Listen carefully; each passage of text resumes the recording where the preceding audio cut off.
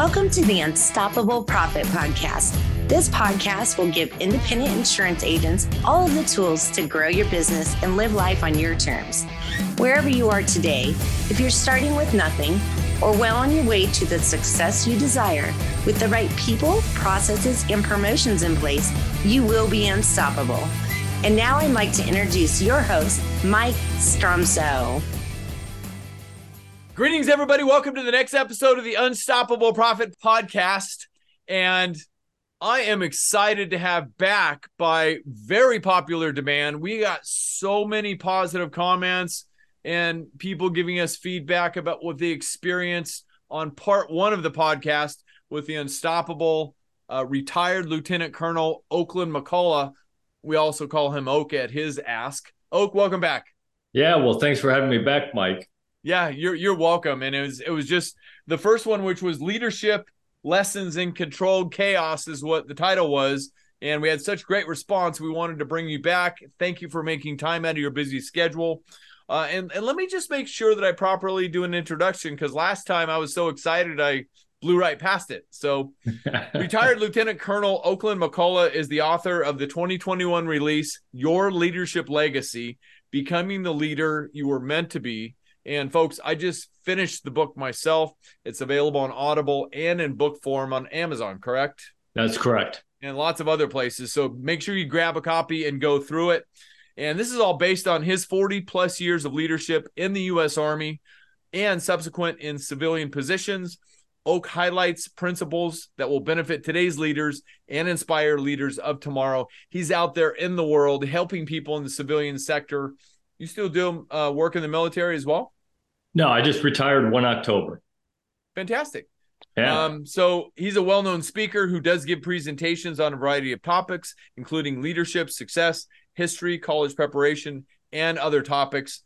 I've got 3 topics we're going to dive in today for part 2, which is going to be conducting effective meetings, super important in the insurance industry and any business, period. Dealing with change. There's 3 things that are constant, correct? That's right. Death, taxes, and change. Exactly. We're on the same page. You and I hit it off because we think a lot the same way. So we're going to talk a little bit about change and get Oak's wisdom on that, and then how to effectively communicate from a leadership chair. But before we go there, we were having a really robust conversation before we went on. So I want to piggyback on that because there was some gold nuggets there. We were talking about leaders in today's world, how they react to things, the decisions they make when something happens, and the fact that you need to remain calm. So you were sharing a bunch of wisdom on that. So let's get it on air as well. Yeah. So, I mean, most people have very little influence on what happens to them. I mean, that the world happens, life happens, and things happen to you that you can't foresee or that you have no influence over. The only influence you have is what, after it happens, how the decisions you make to either make that better or to change the outcome of whatever happened, how you react to it, and then remaining calm and in the situation that you're in, because the people that you're leading are going to take their cue from you. Mm-hmm. And if they see that you're panicked and all concerned, then they're going to be panicked. And there's nothing worse than trying to lead a bunch of people who are panicked in a bad situation. Hence the chaos. It's even greater chaos. And that's not controlled chaos. That's out of control chaos. And that's not good. Right. That's why we titled it Controlled Chaos. And that's what we want to do as leaders. And I couldn't agree with that more, because I've learned that they're watching everything you do. Yep.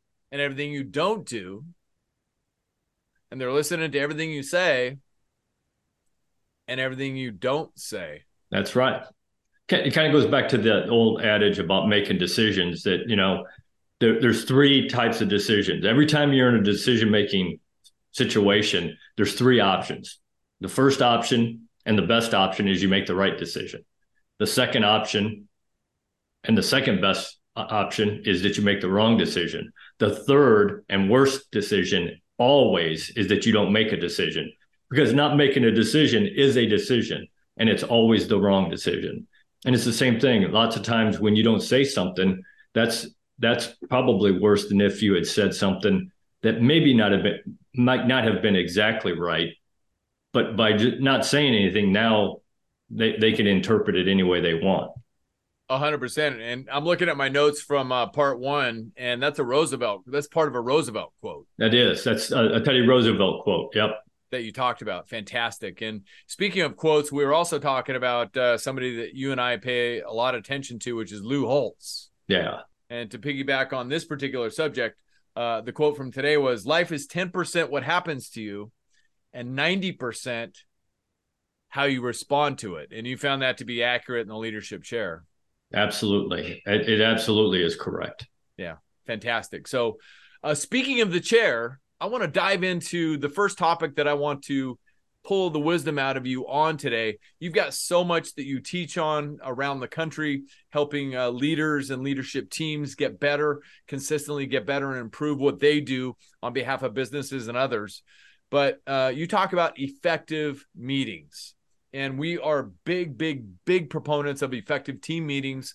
I fortunately learned about team meetings probably almost 20 years. It was more than 20 years ago now that I think about the year. And it was such a key component to the growth of our businesses. So tell us about effective team meetings and how leaders can maybe think differently if they're not doing them now, or they are doing them now, maybe things they can be doing better. Give us. Yeah. So meetings are important. I don't care what profession you're in. I mean, we all go to meetings, and they're important because lots of times that's where decisions are made. And I'm sure that none of us in the audience here has ever been in a boring meeting, right? No. We all have. And as leaders, if we're honest, we've all led boring meetings. I mean, let's be honest with ourselves. Yep. But they don't have to be that way. Yeah. You're the leader. They can be as effective or ineffective, as good or bad as you want them to be. And I always tell people it really is simple. And it's three things. That if you do these three things, if you do nothing else, just these three things, you will run effective and efficient meetings that people actually don't mind coming to because you get things done. Number one is you must have an agenda, and that agenda doesn't go out. You don't hand it out to them when they walk in the door. If you do that, you're wasting their time and your time. That agenda needs to go out 2, 3, 4, 5 days ahead of time. That way, they have time to do research about what it is you want to talk about. There's a concept for you, right? They come prepared to talk about what you want to actually talk about.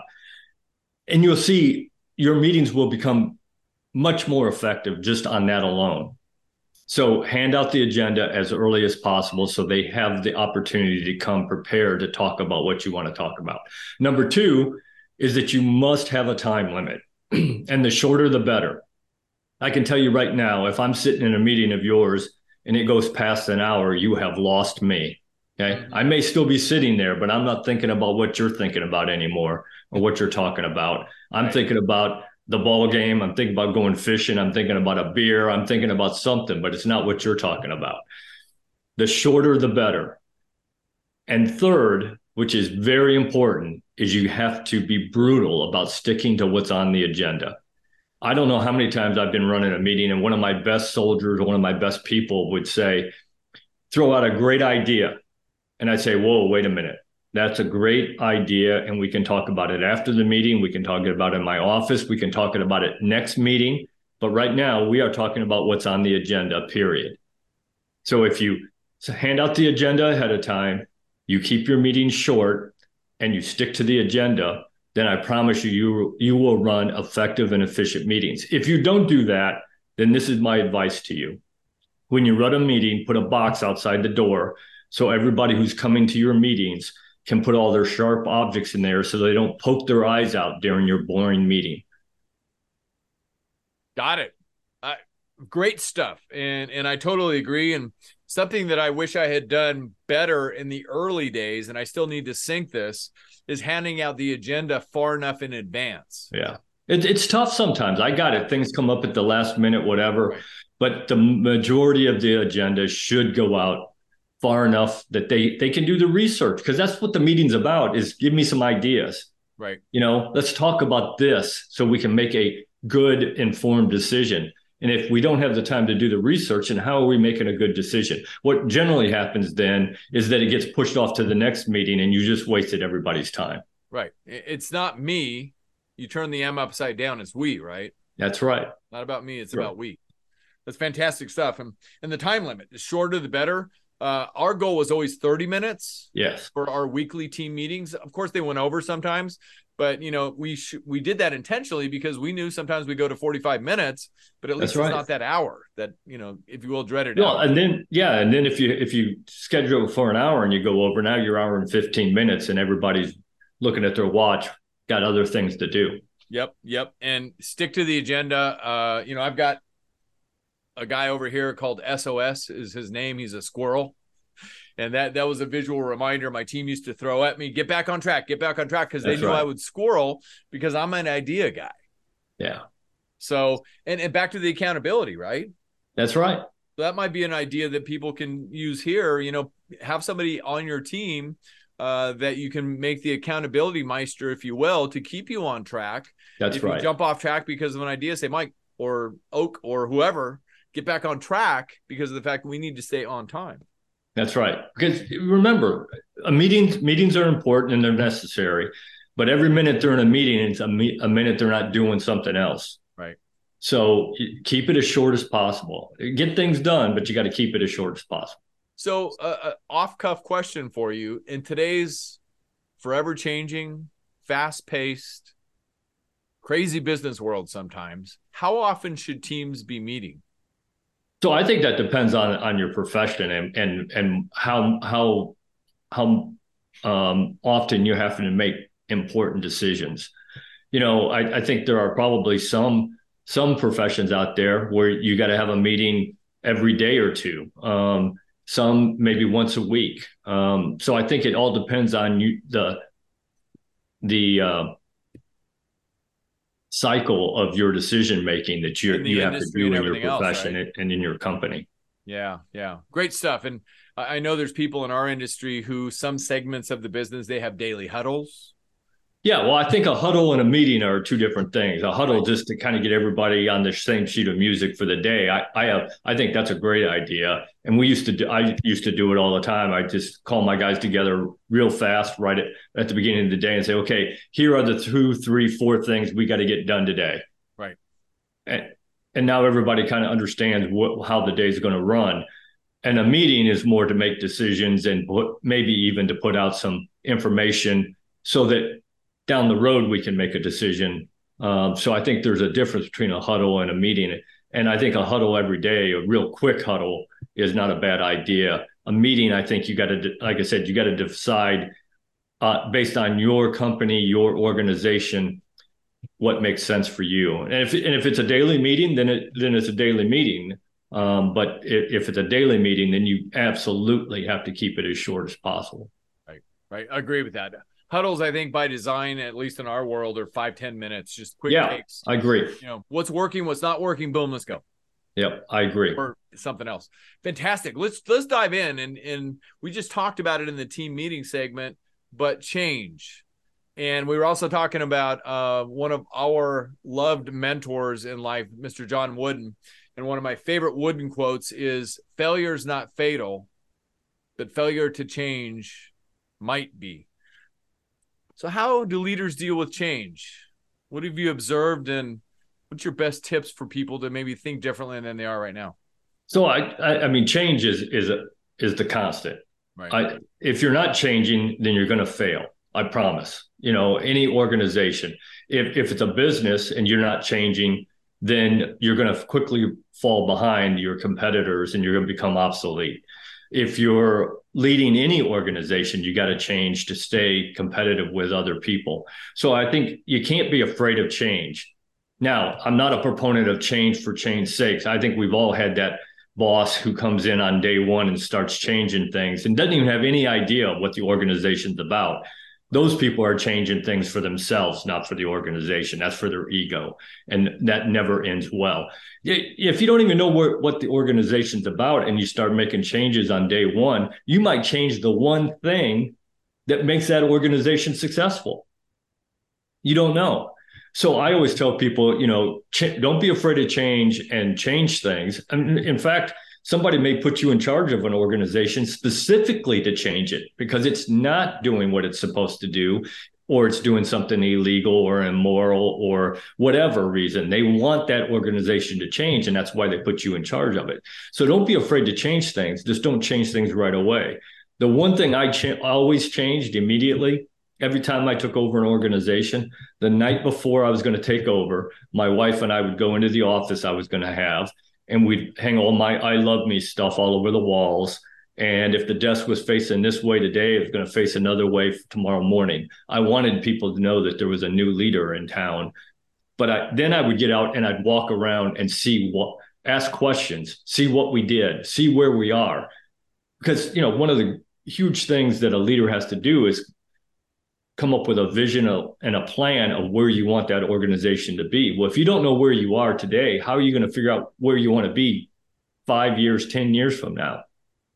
So don't change things right away. The other piece that I always really put emphasis on with change is, remember that change is difficult because humans are creatures of habit. And if you don't believe that, remember how you tied your shoes this morning. I guarantee you put your shoes on this morning the same way you did yesterday, and you'll do it the same way tomorrow. We are creatures of habit, and that's okay. There's nothing wrong with that. That allows us to free up our minds to do important things. But remember, we are creatures of habit. So if you want to change things, number one, you have to convince people that it's in their best interest, not just the organization's best interest, but in their best interest. And you got to focus everybody on that change.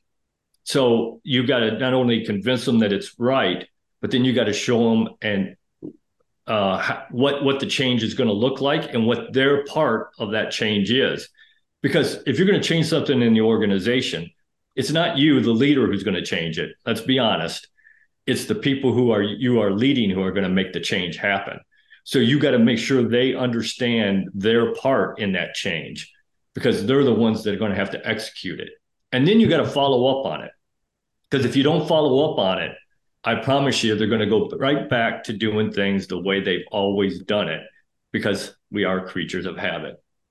100%. And you're absolutely right, based on my observations as well. People don't like change. They're not necessarily into it. They will, out of respect, change, and maybe for the good of the organization, but they're watching everything you do and everything you don't do, and listen to everything you say and everything you don't say. And they'll be observing, and they'll say, oh, Oak will forget about it in a couple of weeks, and we'll just go right back to where we were, right? That's right.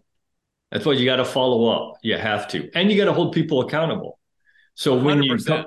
When you come up with that new standard, whatever it is, the new way we're going to do things, then you got to make the standard very clear and make sure everybody understands what they have to do to meet that standard. And then you got to hold them accountable to it. Because if you don't, again, they're going to go right back to doing things the way they've always done it. Yeah, clarity. And that is a horrible answer. If you ever ask anybody, why do we do it that way? And they tell you it's the way we've always done it, you probably got a problem. Likely, very likely. So anyway, and I'm listening to Oak, and a lot of the things that he's saying right now are in his book, Your Leadership Legacy, Becoming the Leader You Are Meant to Be. So if you want the full version of everything he's talking about right now, make sure you grab a copy of the audiobook or the book itself, both on Amazon and Audible.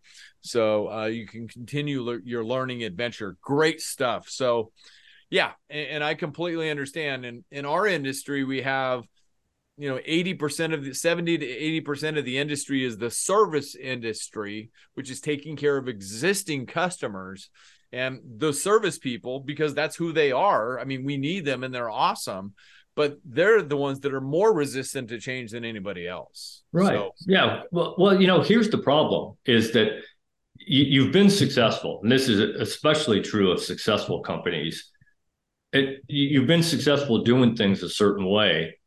So your natural thought is, why would I change what I'm doing?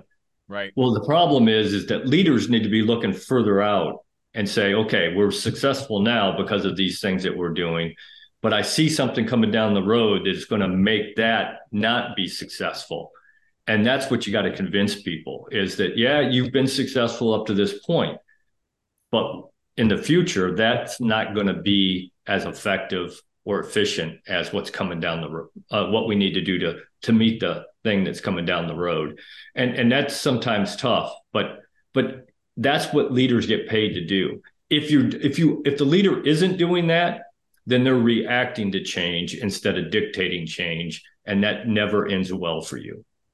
100%. And, leaders are also exposed to certain information in certain circles because they are in the leadership chair. That's right. And so they get privileged information about what might be happening in the future. And so part of what we do is we get to forecast, the future of our organization.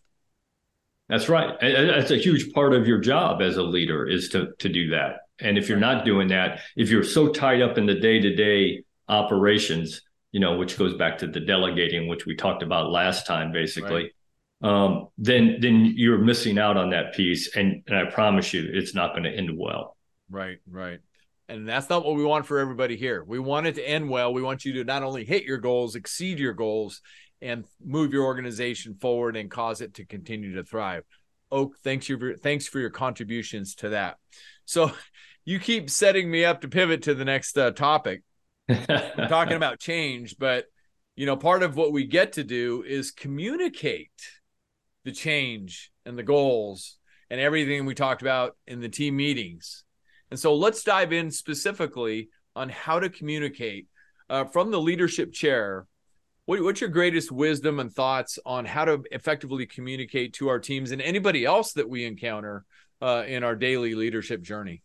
Yeah, well, I think communication is huge as a leader. It is what leaders do. If you can't communicate, you can't be a leader. And as I go around and talk, especially to young men and women, of this generation, I get a lot of them that come up to me and just say, Colonel McCulloch, I just can't get up in front of people and talk like you do. And I said, well, one of two things then. Number one, if you really can't, then you can't be a leader, because leaders have to be able to communicate what you want people to do. That is what leaders do. I said, and number two, you can. Communication is a skill just like riding a bike. None of us got on a bike and never fell off. I still have scars today from where I fell off a bike when I was a kid. We all fell off the bike, but we got back on it and we learned how to ride. You're going to fall off the bike in communication. You're going to make mistakes. You're going to do things that you really maybe even embarrassed that you did.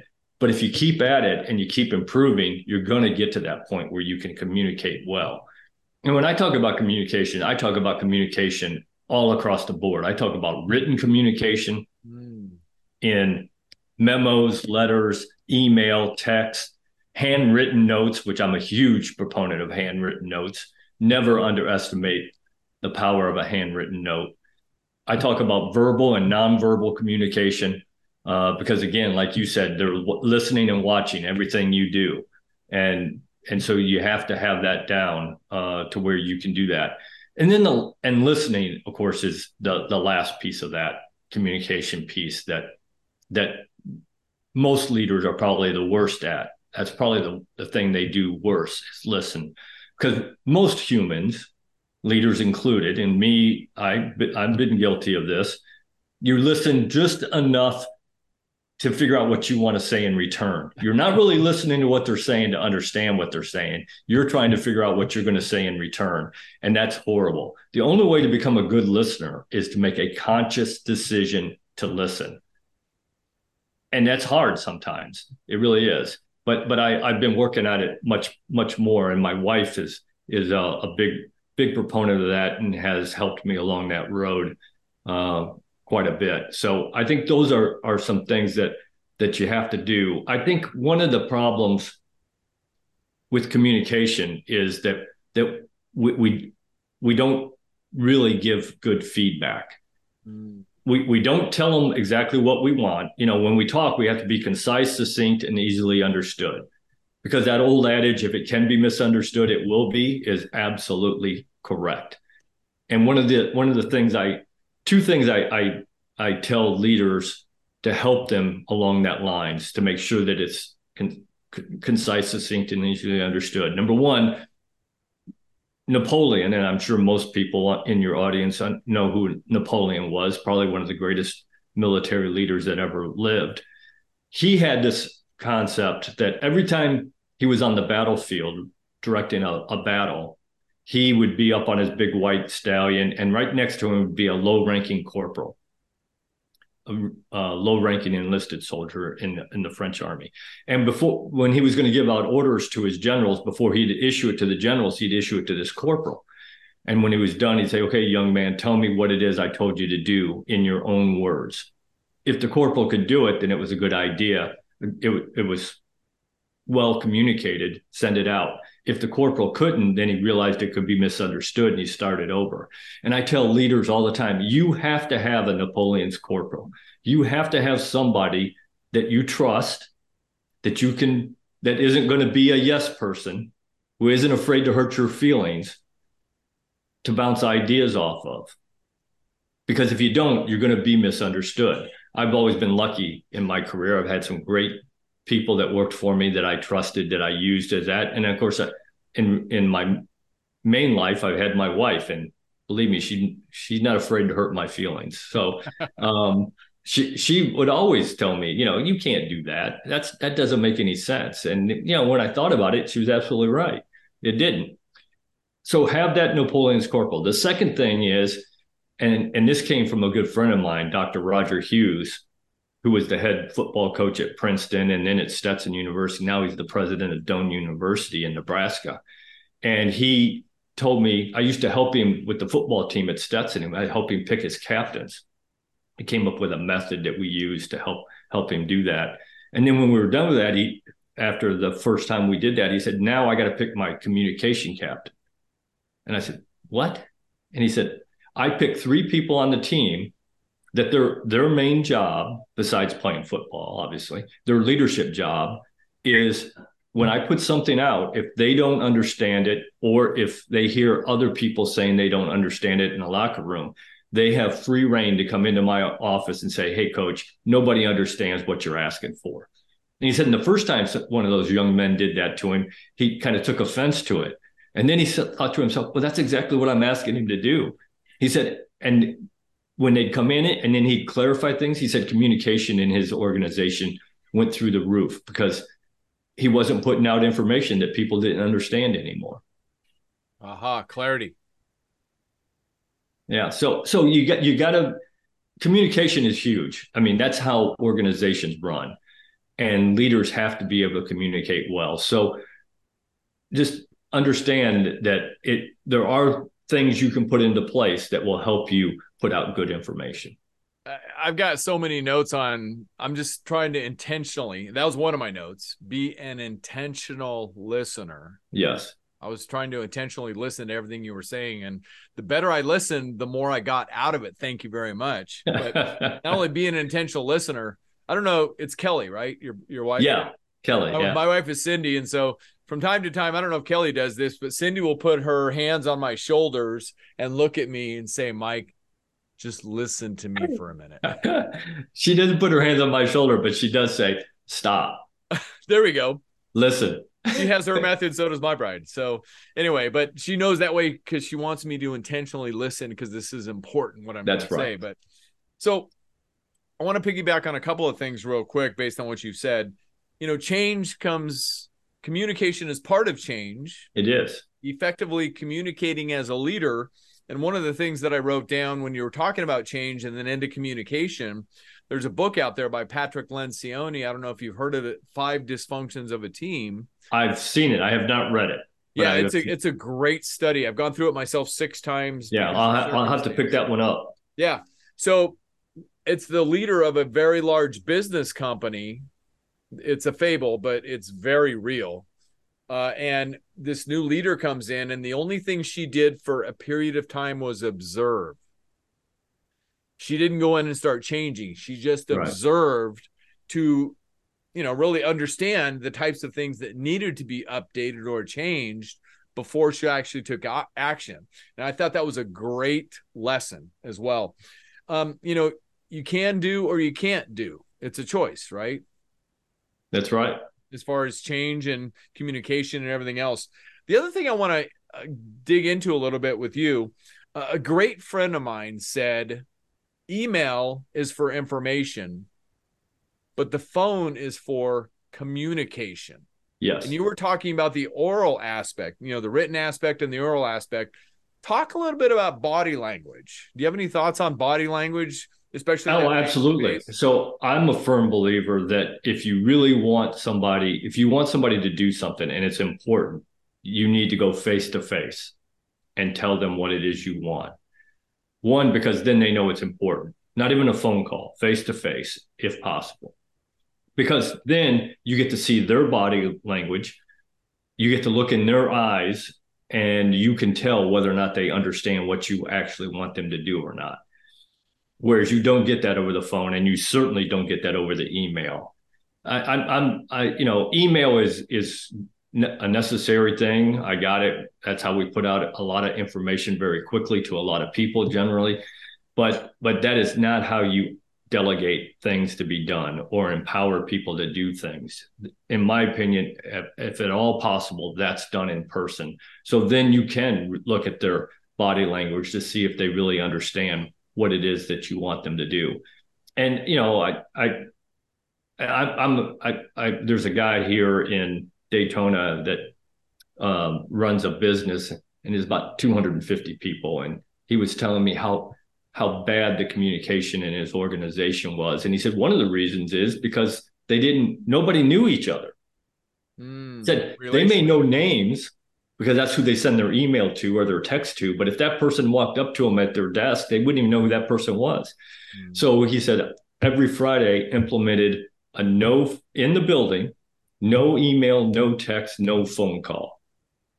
If you wanted to talk to Mike, you got out of your seat, you went to Mike's office, and you talked to Mike face to face. He said two things happened. He said communication got much better. He said, and number two, the team got better because people actually started to get to know each other, and they would talk a little bit and find out things about themselves, about each other that they didn't know otherwise. And that he saw the team become a better team, much close-knit team than it was, which just helps in communication as well. Fantastic. And all of this is so vitally important. Effective team meetings. And, one of the greatest things that I learned years ago was the definition of team, right? Together, everybody achieves more. Yep. Right. Effective team meetings. We dug into that. Fantastic stuff. We talked about change. John Wooden said, failure is not fatal. Failure to change might be, and how important change is. But, if you're not changing, you will fail, you said. And we got to change to stay competitive, depending on the industry we're in and everything else. Fantastic stuff. And then lastly, how to communicate. And there's so much more to it than we begin to know. And absolutely. All of these things are a work in progress, right? Well, and that's exactly right. And you're never as good at, if you ever think that you're the best communicator and you can't get any better, then you're sadly mistaken, because we can all get better every day. And, I promise you that if you're leading an organization, that communication in your organization is not even close to as good as you think it is. I promise.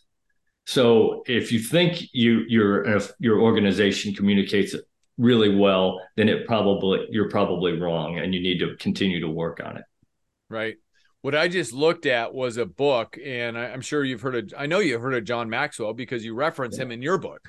Yeah. And I've got a book right over here. Quite a few of his books. Yeah. Yeah.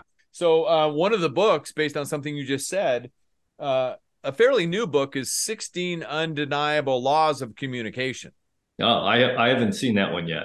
So, and I know he's down in Florida like you are. So maybe an opportunity to connect. Yeah, I would love to do that. So anyway, but it's a great study on communication. And I 100% agree with you. The day we stop learning is the day we stop growing. The day we stop learning is the day we stop earning. And that's right. So much more. So, Oak, thank you. This has been absolutely phenomenal. Thank you for carving time out of your extremely busy schedule to fit in part 2. And I know that we're going to get the same kind of response, if not monumentally more response, from people that either listen to or watch the podcast. And thank you for helping business leaders everywhere. Well, I thank you for having me on the show. And, like I tell everybody, if we helped one person today, it was worth our time. I told you what that means, right? Yeah. Other than peace. Yeah. I second or I agree 100%. So great stuff. Thank you. And again, if you haven't picked up the book, Your Leadership Legacy, Becoming the Leader You're Meant to Be, by retired Lieutenant Colonel Oakland McCulloch. It's on Amazon. It's on Audible. Pick it up, check it out. Keep learning from it. It's definitely worth a rinse and repeat in my book, which I will, meaning I will be going back through it again because I always get something the second or third time through that I missed the first time. So thank you for that. Thank you for putting it out there. And he's got another, I'll lend the accountability arm if I may. Before we got started, we were talking about a second book that Oakland will have coming out sometime in the future. So game on, sir. Yeah, I'm looking to write one on success. And then I'm also looking at possibly a book of all the quotes that I've collected over the years. Yeah. So anyway, 2 new books coming from Oakland McCulloch in the near future. So pay attention for that. And I can't wait. And if I can help you in any way, let me know. I've got 7 down so far, and I've got 2 more in my funnel. So anyway, exciting. Great stuff. Yeah. Thank you again. You're very welcome, Mike. Thanks for having me on the show. You're welcome. Hey, and if this is your first time on the podcast, welcome. My name is Mike Stromso. I'm widely recognized as a leading author, speaker, and coach for the independent insurance agency industry. You can learn more about what we do at unstoppableprofitproducer.com.